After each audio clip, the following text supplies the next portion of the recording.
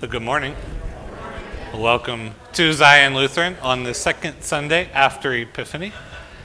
Before we begin our worship, just a couple of things to share with you. First is a reminder that our annual congregational meeting will follow the service this morning. So members, we do need you to stay so that we can proceed with our annual church business and make sure that it all gets passed and we can get set up for the next year. Also, just a general reminder that Bible study will continue on Wednesday. So we will brave the cold this week and continue to look at 1 Thessalonians. So you are invited, and make sure that you know. Always welcome to study the Bible with us. Are there any other announcements or prayer requests that you have this morning? Yeah. Her mom, she broke her foot in 3 places. Yeah. So she's in a cast. And then neighbor Brian Overholt had found out he's got cancer here on the side. So. Okay. You have Brian? Brian. Okay. Yeah. Continue to pray for Judy and her recovery as well. Yeah, her mother died. And I think the services are on Friday. Yeah, so at 10. Okay. 10 to 12. Okay, so Friday 10 to 12 services. All right, if there are no other requests, I'll invite you to take a moment to prepare your hearts and minds for worship as we listen to the prelude.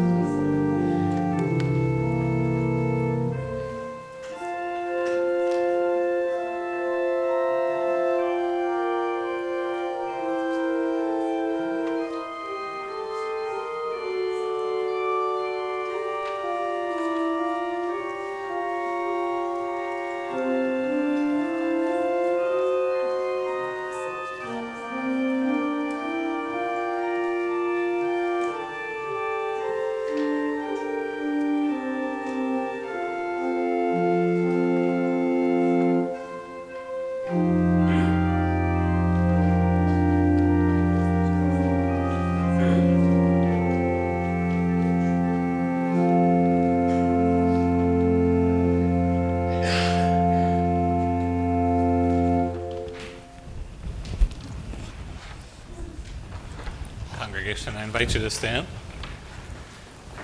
In the name of the Father, and of the Son, and of the Holy Spirit. Amen. Almighty God, to whom all hearts are open, all desires known, and from whom no secrets are hid, cleanse the thoughts of our hearts by the inspiration of your Holy Spirit, that we may perfectly love you and worthily magnify your holy name, through Jesus Christ our Lord. Amen. Amen. And now let us confess our sin in the presence of God and of one another.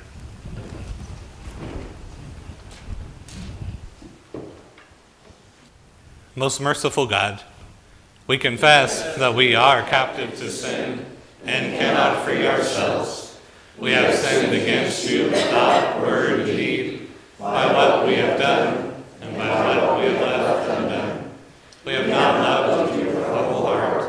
We have not loved our neighbors as ourselves. For the sake of your Son, Jesus Christ, have mercy on us. Forgive us, renew us, and lead us, so that we may delight in your will and walk in your ways, to the glory of your holy name. Amen. Almighty God, in his mercy, has given his Son to die for us, and for his sake forgives us all our sins. As a called and ordained minister of the Church of Christ, and by his authority, I therefore declare to you the entire forgiveness of all your sins. In the name of the Father, and of the Son, and of the Holy Spirit. Amen.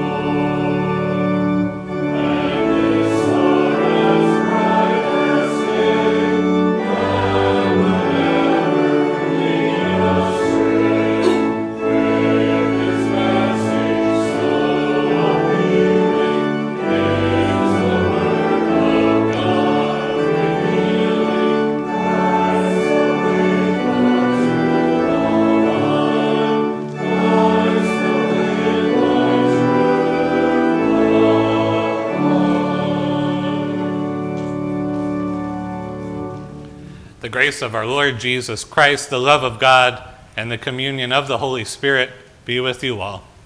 And also with you. In peace, let us pray to the Lord.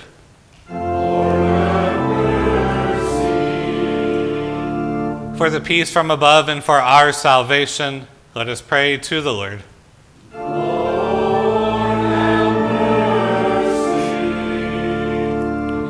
For the peace of the whole world, for the well-being of the Church of God, and for the unity of all, let us pray to the Lord.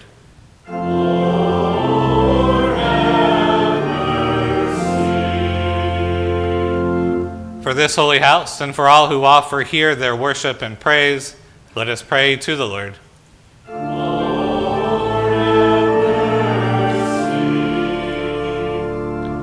Help, save, comfort, and defend us, gracious Lord.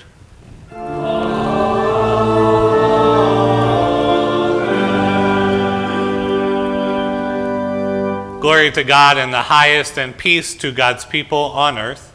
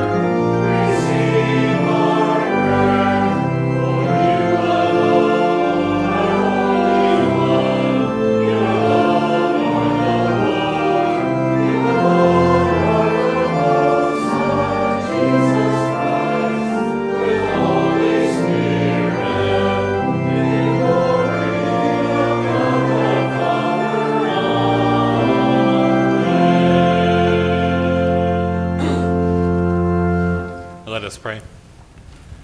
Lord God, you showed your glory and led many to faith by the works of your Son. As he brought gladness and healing to his people, grant us these same gifts, and lead us also to perfect faith in him, Jesus Christ our Lord. Amen. A reading from 1 Samuel. Now the boy Samuel was ministering to the Lord under Eli. The word of the Lord was rare in those days. Visions were not widespread. And at the time, Eli, whose eyesight had begun to grow dim so that he could not see, was lying down in his room.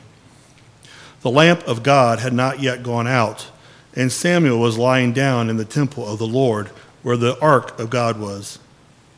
Then the Lord called, "Samuel, Samuel." And he said, "Here I am," and ran to Eli and said, "Here I am, for you called me."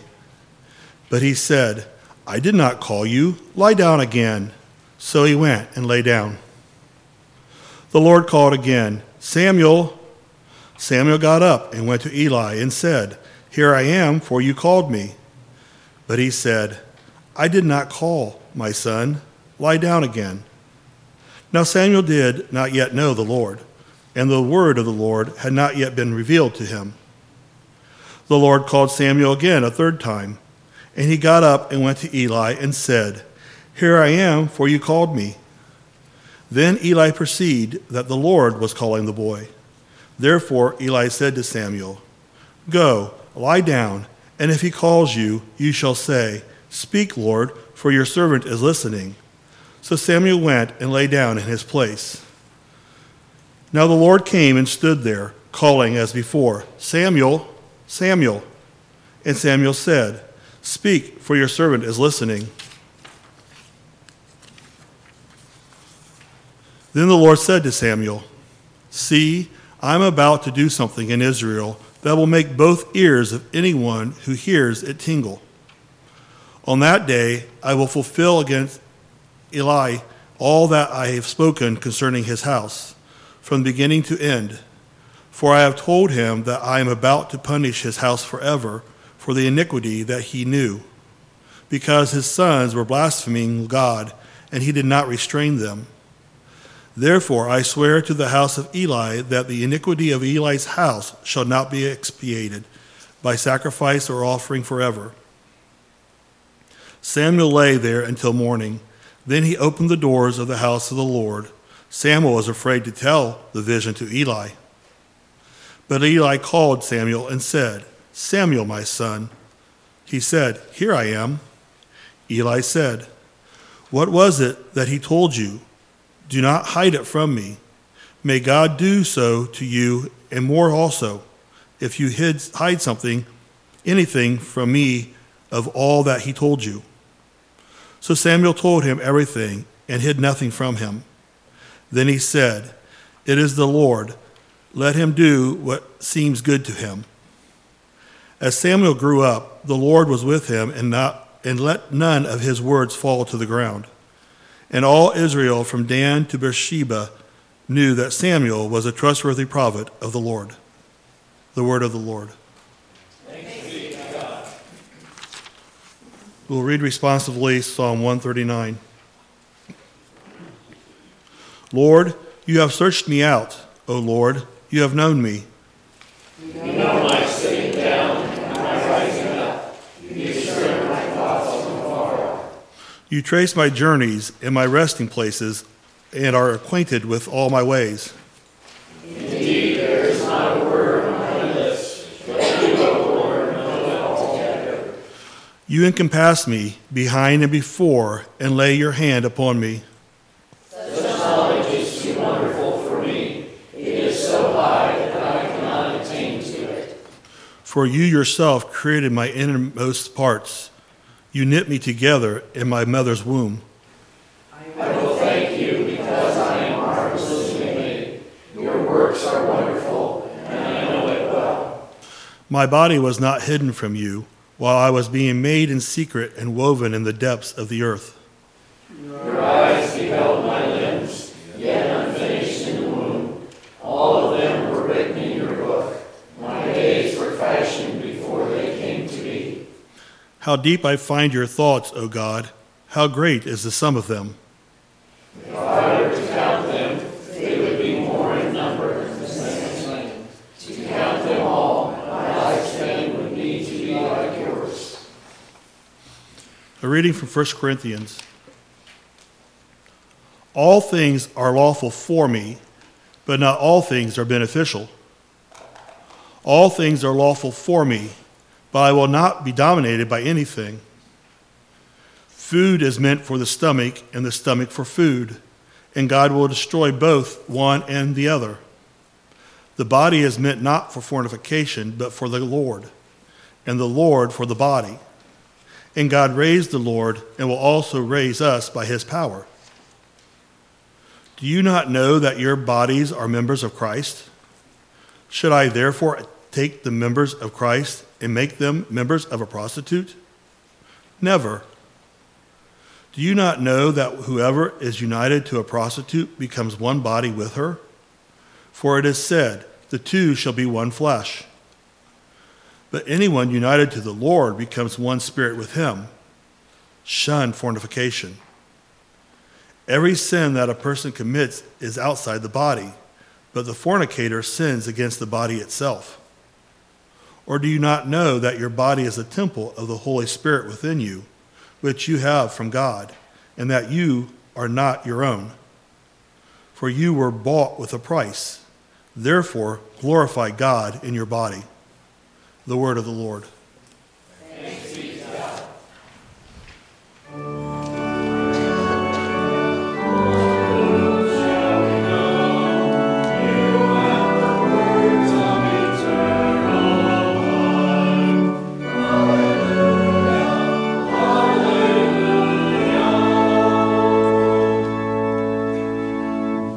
The Holy Gospel according to St. John.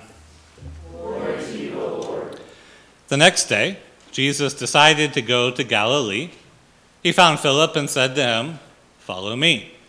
Now Philip was from Bethsaida, the city of Andrew and Peter. Philip found Nathanael and said to him, "We have found him, about whom Moses and the law, and also the prophets wrote, Jesus, son of Joseph, from Nazareth." Nathanael said to him, Can anything good come out of Nazareth?" Philip said to him, "Come and see." When Jesus saw Nathanael coming toward him, he said to him, "Here is truly an Israelite in whom there is no deceit." Nathanael asked him, "Where did you get to know me?" Jesus answered, "I saw you under the fig tree before Philip called you." Nathanael replied, "Rabbi, you are the Son of God. You are the King of Israel." Jesus answered, "Do you believe because I told you that I saw you under the fig tree? You will see greater things than these." And he said to him, "Very truly I tell you, you will see heaven opened and the angels of God ascending and descending upon the Son of Man." The Gospel of the Lord. Praise to you, O Christ. I invite you to be seated.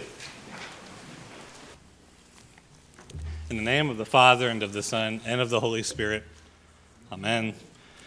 Well, over the next few weeks of the season of Epiphany, we turn our attention to St. Paul's first letter to the Corinthians.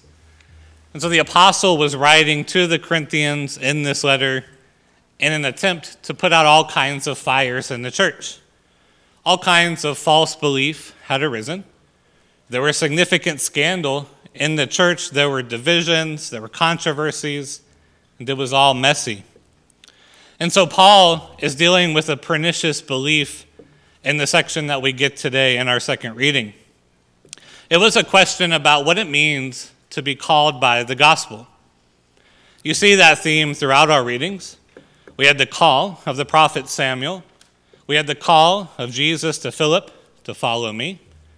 And in Corinth, this call had become confused because some in the church had come to believe that their call to the freedom of the gospel meant that they were free to do whatever they wanted with their bodies. In particular, we find out that they had come to believe that they had the sexual liberty to have a relationship with whomever they wanted in a manner that their culture found acceptable. And so this false belief took root in abusing the gospel call. So some in Corinth had heard Paul's preaching. They heard Paul say that Christ had taken their sin, that Christ had freed them from the law. And so they thought they had the liberty to do what they wanted with their bodies. What does it matter, they wondered. I know I am covered by God's grace. I know God made me a new creation. Therefore, I can pursue whatever desires, whatever pleasures that I would like, even if they are sinful. What they forgot is that all of us still have indwelling sin of the flesh. We still have original sin. The old Adam that makes us an enemy of God clings to the Christian. And the freedom of the gospel is the freedom to love our neighbor as ourselves. It is not the freedom to indulge that indwelling sin. And so with this attitude, Paul implies that he has heard that there are members of the church who are having relations with prostitutes. Now we hear that and we're shocked because we know Christians ought not to sleep with prostitutes. That's obvious. And in our society, prostitution is illegal in most places. It is very much taboo. It is a shady pursuit. And it's also widely caught up in the evils of human trafficking, of drug abuse, and so on. But this wasn't really the attitude of the ancient Greek society. In ancient Greek society, prostitution was a relatively normal and accepted behavior. In fact, the mainstream biblical scholar Richard Hayes from Duke Divinity School writes, "The Corinthian men who frequented prostitutes were not asserting some unheard of new freedom. They were merely insisting on their right to continue participating in a pleasurable activity that was entirely normal in their own culture." And so in 1 Corinthians 6, it's not just that the apostle is pointing out prostitution as the problematic sin. He's broadly identifying their sin as fornication. And that's evident, of course, in verse 18, where he writes, "Shun fornication." Literally in the Greek, flee fornication, run from it. And so I know fornication is one of those church words that we never actually use in the real world. So it might be helpful to say just exactly what fornication means. So fornication is the Greek word porneia, and it's broadly translated as sexual misconduct.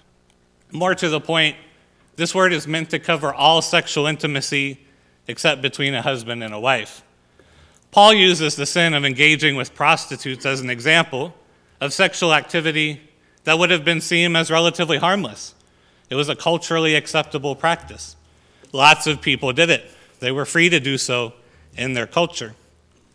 In fact, engaging with a prostitute was more acceptable in that culture than sleeping with an unmarried woman who was yet to be betrothed in marriage. And so it doesn't exactly translate to our culture and our society. So when you hear that word fornication here and elsewhere in St. Paul, you ought to think of sexual activity outside of marriage of a man and a woman. Having sex with someone you are not married to is fornication. It is a sin, and it is a sin that Paul tells us to flee. The apostle here will helpfully explain why this particular sin is problematic in the church. And he's making a claim that's radically countercultural to modern American sensibilities. Paul says that when you were baptized and the Holy Spirit was given to you, your body was no longer your own. He writes, "Do you know that your bodies are members of Christ?" In other words, you are connected and united to Christ. And if you are united to him, your body is his. The body is meant for the Lord, he writes in verse 13. And so Paul argues that when you have sex with someone in a manner in which the Lord has not blessed, that you're defiling yourself. You're defiling your partner, and you are even defiling the body of Christ. And so we are reminded from Genesis 2 that the act of sex makes the man and the woman one flesh. God designed this to be an act of his blessing, a blessing in which a man and a woman make a promise to give their bodies and their lives to one another until death parts them. Sex is meant to be the act of intimacy for the man and the woman who intend to become one in order to be a family within God's blessing. And for that reason, it's a powerful desire. It's a driver of our hearts, our emotions, our bodies. God has made sex to be good. It's meant to be a powerful connector of man and woman. And because of its goodness, it also becomes the area in which we are most at risk when we put it outside of God's blessing. So therefore, what Paul is getting at is that we are not free to use our bodies to indulge in sinful passions. Instead, we are to use our bodies as the Lord has intended. Otherwise, as Paul notes, we're pursuing something that not only puts ourselves in serious danger, but also our partner and the whole church. But I don't want to get too far from the text we have this morning, because Paul is not addressing a wider culture. He's not fighting a culture war. Or we know that our culture and that American society is confused and terribly mixed up about what God has created sex and marriage to be. But Paul's not addressing the pagan culture in this chapter. Rather, he's addressing Christians, and especially Christians who believe that because God is forgiving and God is gracious, that they have the liberty to engage in sinful behavior. And he is warning them of the great danger they are putting themselves in. The life of the faith, the life of the baptized, according to St. Paul, is not a life of celebrating sin. Instead, it's the life of daily receiving God's mercies and thereby daily killing our sinful desires. In the Small Catechism, Luther describes the life of the baptized Christian like this: baptism indicates that the old Adam in us should by daily contrition and repentance be drowned and die with all sins and evil desires, and that a new man should daily emerge and arise to live before God in righteousness and purity forever. And this was the problem with the Corinthians. They did not see their gospel freedom as the opportunity to daily emerge as a new creation, the new creation that God desired them to be. But they saw the gospel freedom as their opportunity to indulge sinful passions, and specifically to have sex in a manner that they found suitable. They used their freedom to indulge their sin not to fight it. And the Corinthians even had the same kind of cover we might expect to hear today. Everyone in our culture does it. This is just the way the world is now. Why would God want me to give up something that brings me pleasure and makes me happy? And so we want to listen to St. Paul's warning, right? And we can listen even to Martin Luther's warning, who on this passage wrote, "It is our duty to teach men to purge out the old leaven. We must tell them that they are not Christians, but devoid of the faith, when they yield to the wantonness of the flesh and persevere in sin against the warning of the conscience.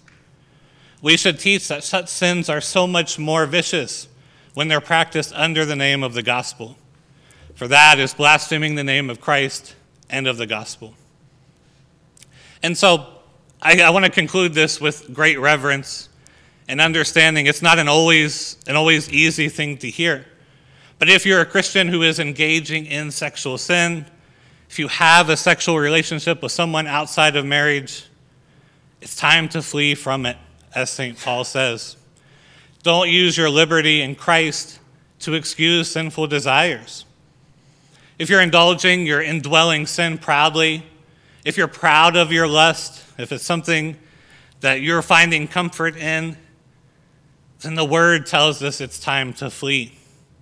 And just because the culture overlooks it, and just because we don't live in an age that names sin for what it is, does not mean that we are free as Christians to indulge in it. Flee from sin, as St. Paul warns. But more important than fleeing from sin is fleeing to Christ. If your conscience is burdened, if there's part of you that knows you come under the condemnation of Scripture, I want you to listen to me carefully, because by the authority of Jesus Christ and in his stead and for his sake, your sins are forgiven. You are a new creation. You are a temple of the Holy Spirit. You are now one who lives to the glory of God. Put your faith in him who has taken your sin from you. Amen. Amen.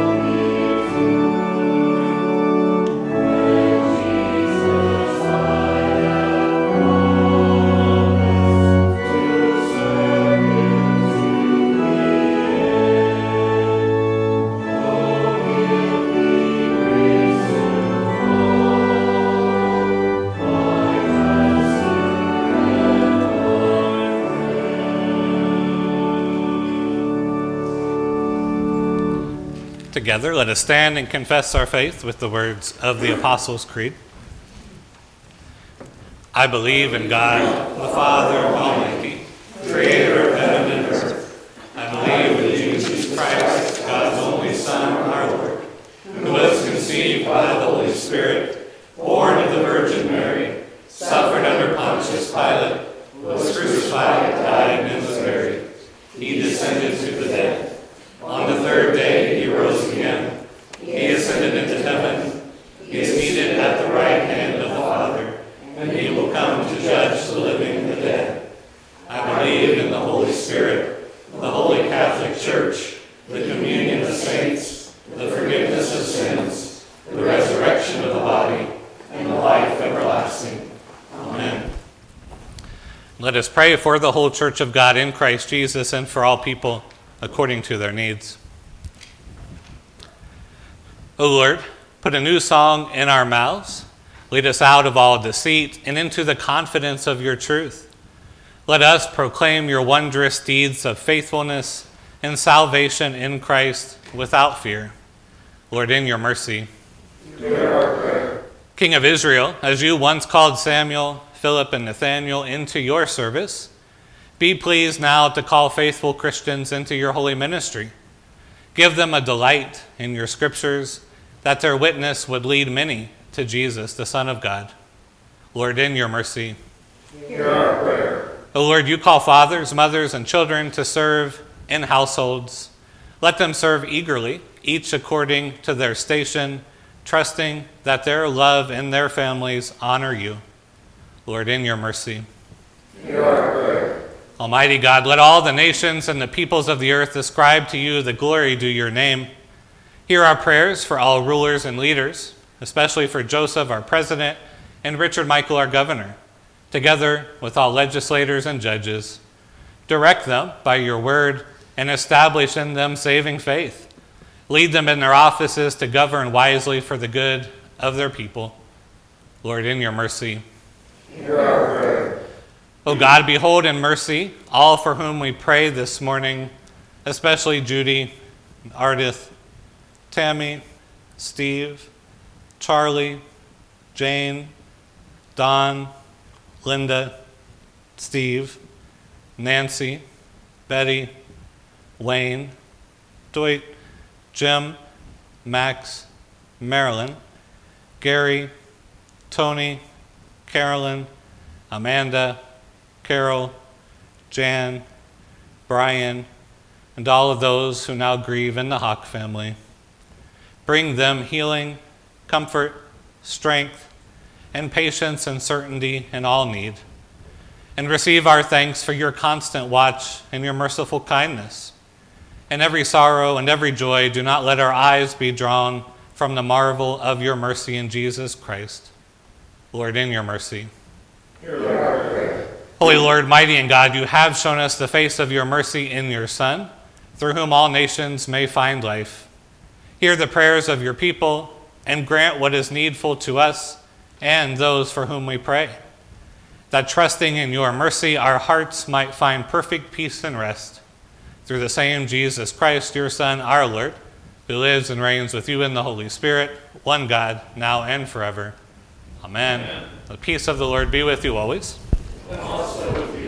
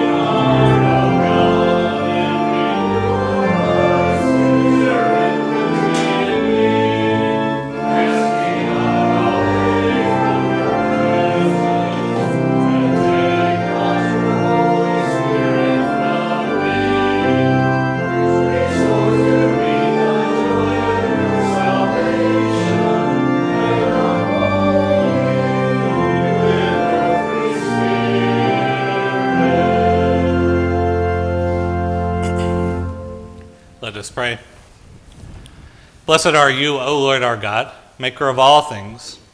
Through your goodness, you have blessed us with these gifts. With them, we offer ourselves to your service and dedicate our lives to the care and redemption of all that you have made, for the sake of him who gave himself for us, Jesus Christ our Lord. Amen. Now, gathered into one by the Holy Spirit, let us pray as our Lord taught us.